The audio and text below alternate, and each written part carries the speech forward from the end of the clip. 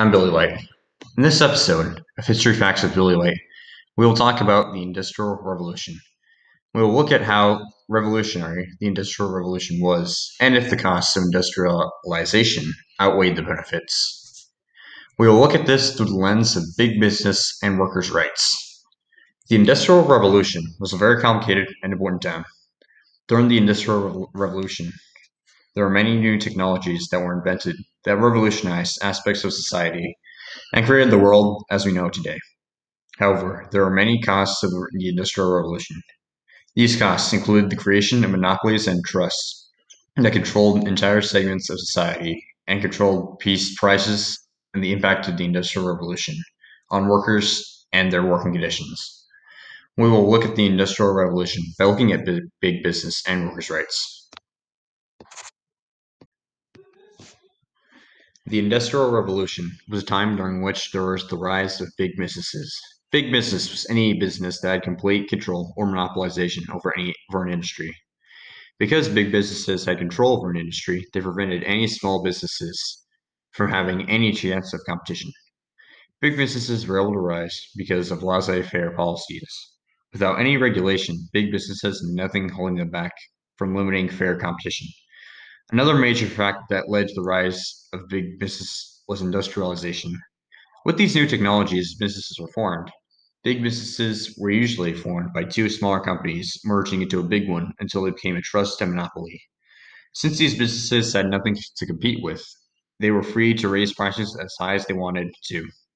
Examples of big businesses include John D. Rockefeller's Standard Oil, Andrew Carnegie's Carnegie Steel, and J.P. Morgan's J.P. Morgan and Company. John D. Rockefeller, for example, was able to dominate the industry by gaining control of oil wells, oil refineries, and oil pipelines. On the flip side of big business were the rights of workers. The Industrial Revolution brought about the need for new laborers to work in the growing number of factories and mines. During this time, the working class had a hard life and virtually no rights at all. Workers during this time were required to work long hours in very dangerous conditions. The workers were also paid very little for their long and dangerous work. Children were also used for labor in the factories and mines. Because of these conditions, a movement to better the rights of the working class came about. These workers protested the poor living conditions and low wages by going on strike. Workers also countered these conditions by forming labor unions. These strikes and unions were eventually able to pressure governments enough to bring about changes in these conditions with new laws and regulations. New regulations were made to ban child labor as well as to limit work hours and improve conditions. So what was so revolutionary about the Industrial Revolution? Well, with respect to the rise of big businesses, there were many new inventions that came about. For example, in areas such as transportation, the inventions of airplanes and automobiles and goods and items, as well as people, could be transported across the world in a shorter period of time. In communications, telephones and telegraphs could send messages at a much faster rate than having to rely on letters being sent. The components of these items, such as steel and oil, were produced by big businesses. With respect to workers' rights, new ways of production came about. Using interchangeable parts, products could now be produced in a much simpler way. With the assembly line, workers could add pieces along moving belts. Since it took only one worker to work on one task, the production of new technologies could go at a much faster pace. But the toll on workers was great. Harsh conditions harmed workers and ultimately gave rise to labor unions so that workers could be protected. All these changes were revolutionary. They could not have been foreseen years before the start.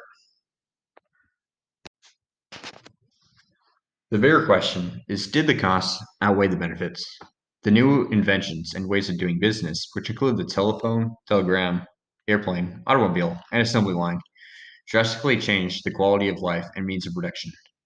Life as we know it today was a direct result of the Industrial Revolution, but there were many costs.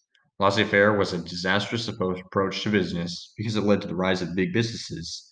Without any regulation, businesses could merge with each other to become trusts and monopolies, meaning they had complete control over an industry. With complete control over an industry, there was no competition allowed. As we discussed a moment ago, workers paid a huge cost for the progress brought by the Industrial Revolution. But the reaction to the rise of labor unions and of government regulation stopped the worst of those costs, and over time led to the world as we know today. So, in conclusion, while there were many costs to the Industrial Revolution, these issues will be reformed and many new inventions will be created. That's it for everyone. Thank you for listening to this episode of History Facts with Billy White. I hope you learned something new.